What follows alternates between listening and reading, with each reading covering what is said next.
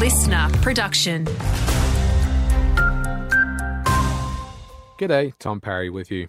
A new open space grants program has been established by the state government. Local councils, including those on the Limestone Coast, can apply for up to $500,000 to help revitalise public spaces and other community services.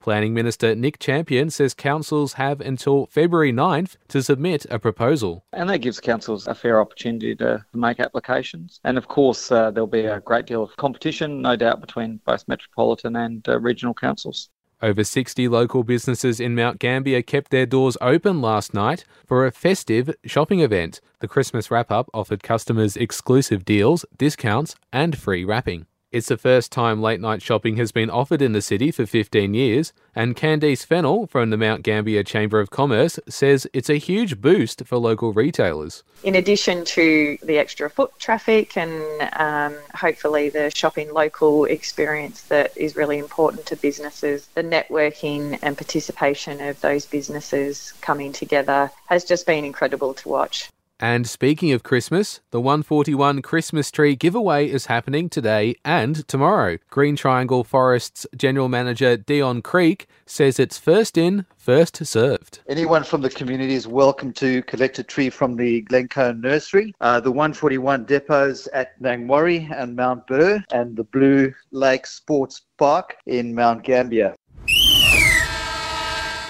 To sport now, and in basketball, a crucial weekend is coming up for the Mount Gambier Lakers in the CBL. The men take on the Hornets in Horsham on Saturday, then the Coasters in Portland on Sunday. Lakers coach Matt Birkfeld says it's a big challenge. We really want to do everything we can to secure a top two spot because those teams around us, they're quite difficult to beat away. So, yeah, we'll do the best we can to come out with a couple of wins there.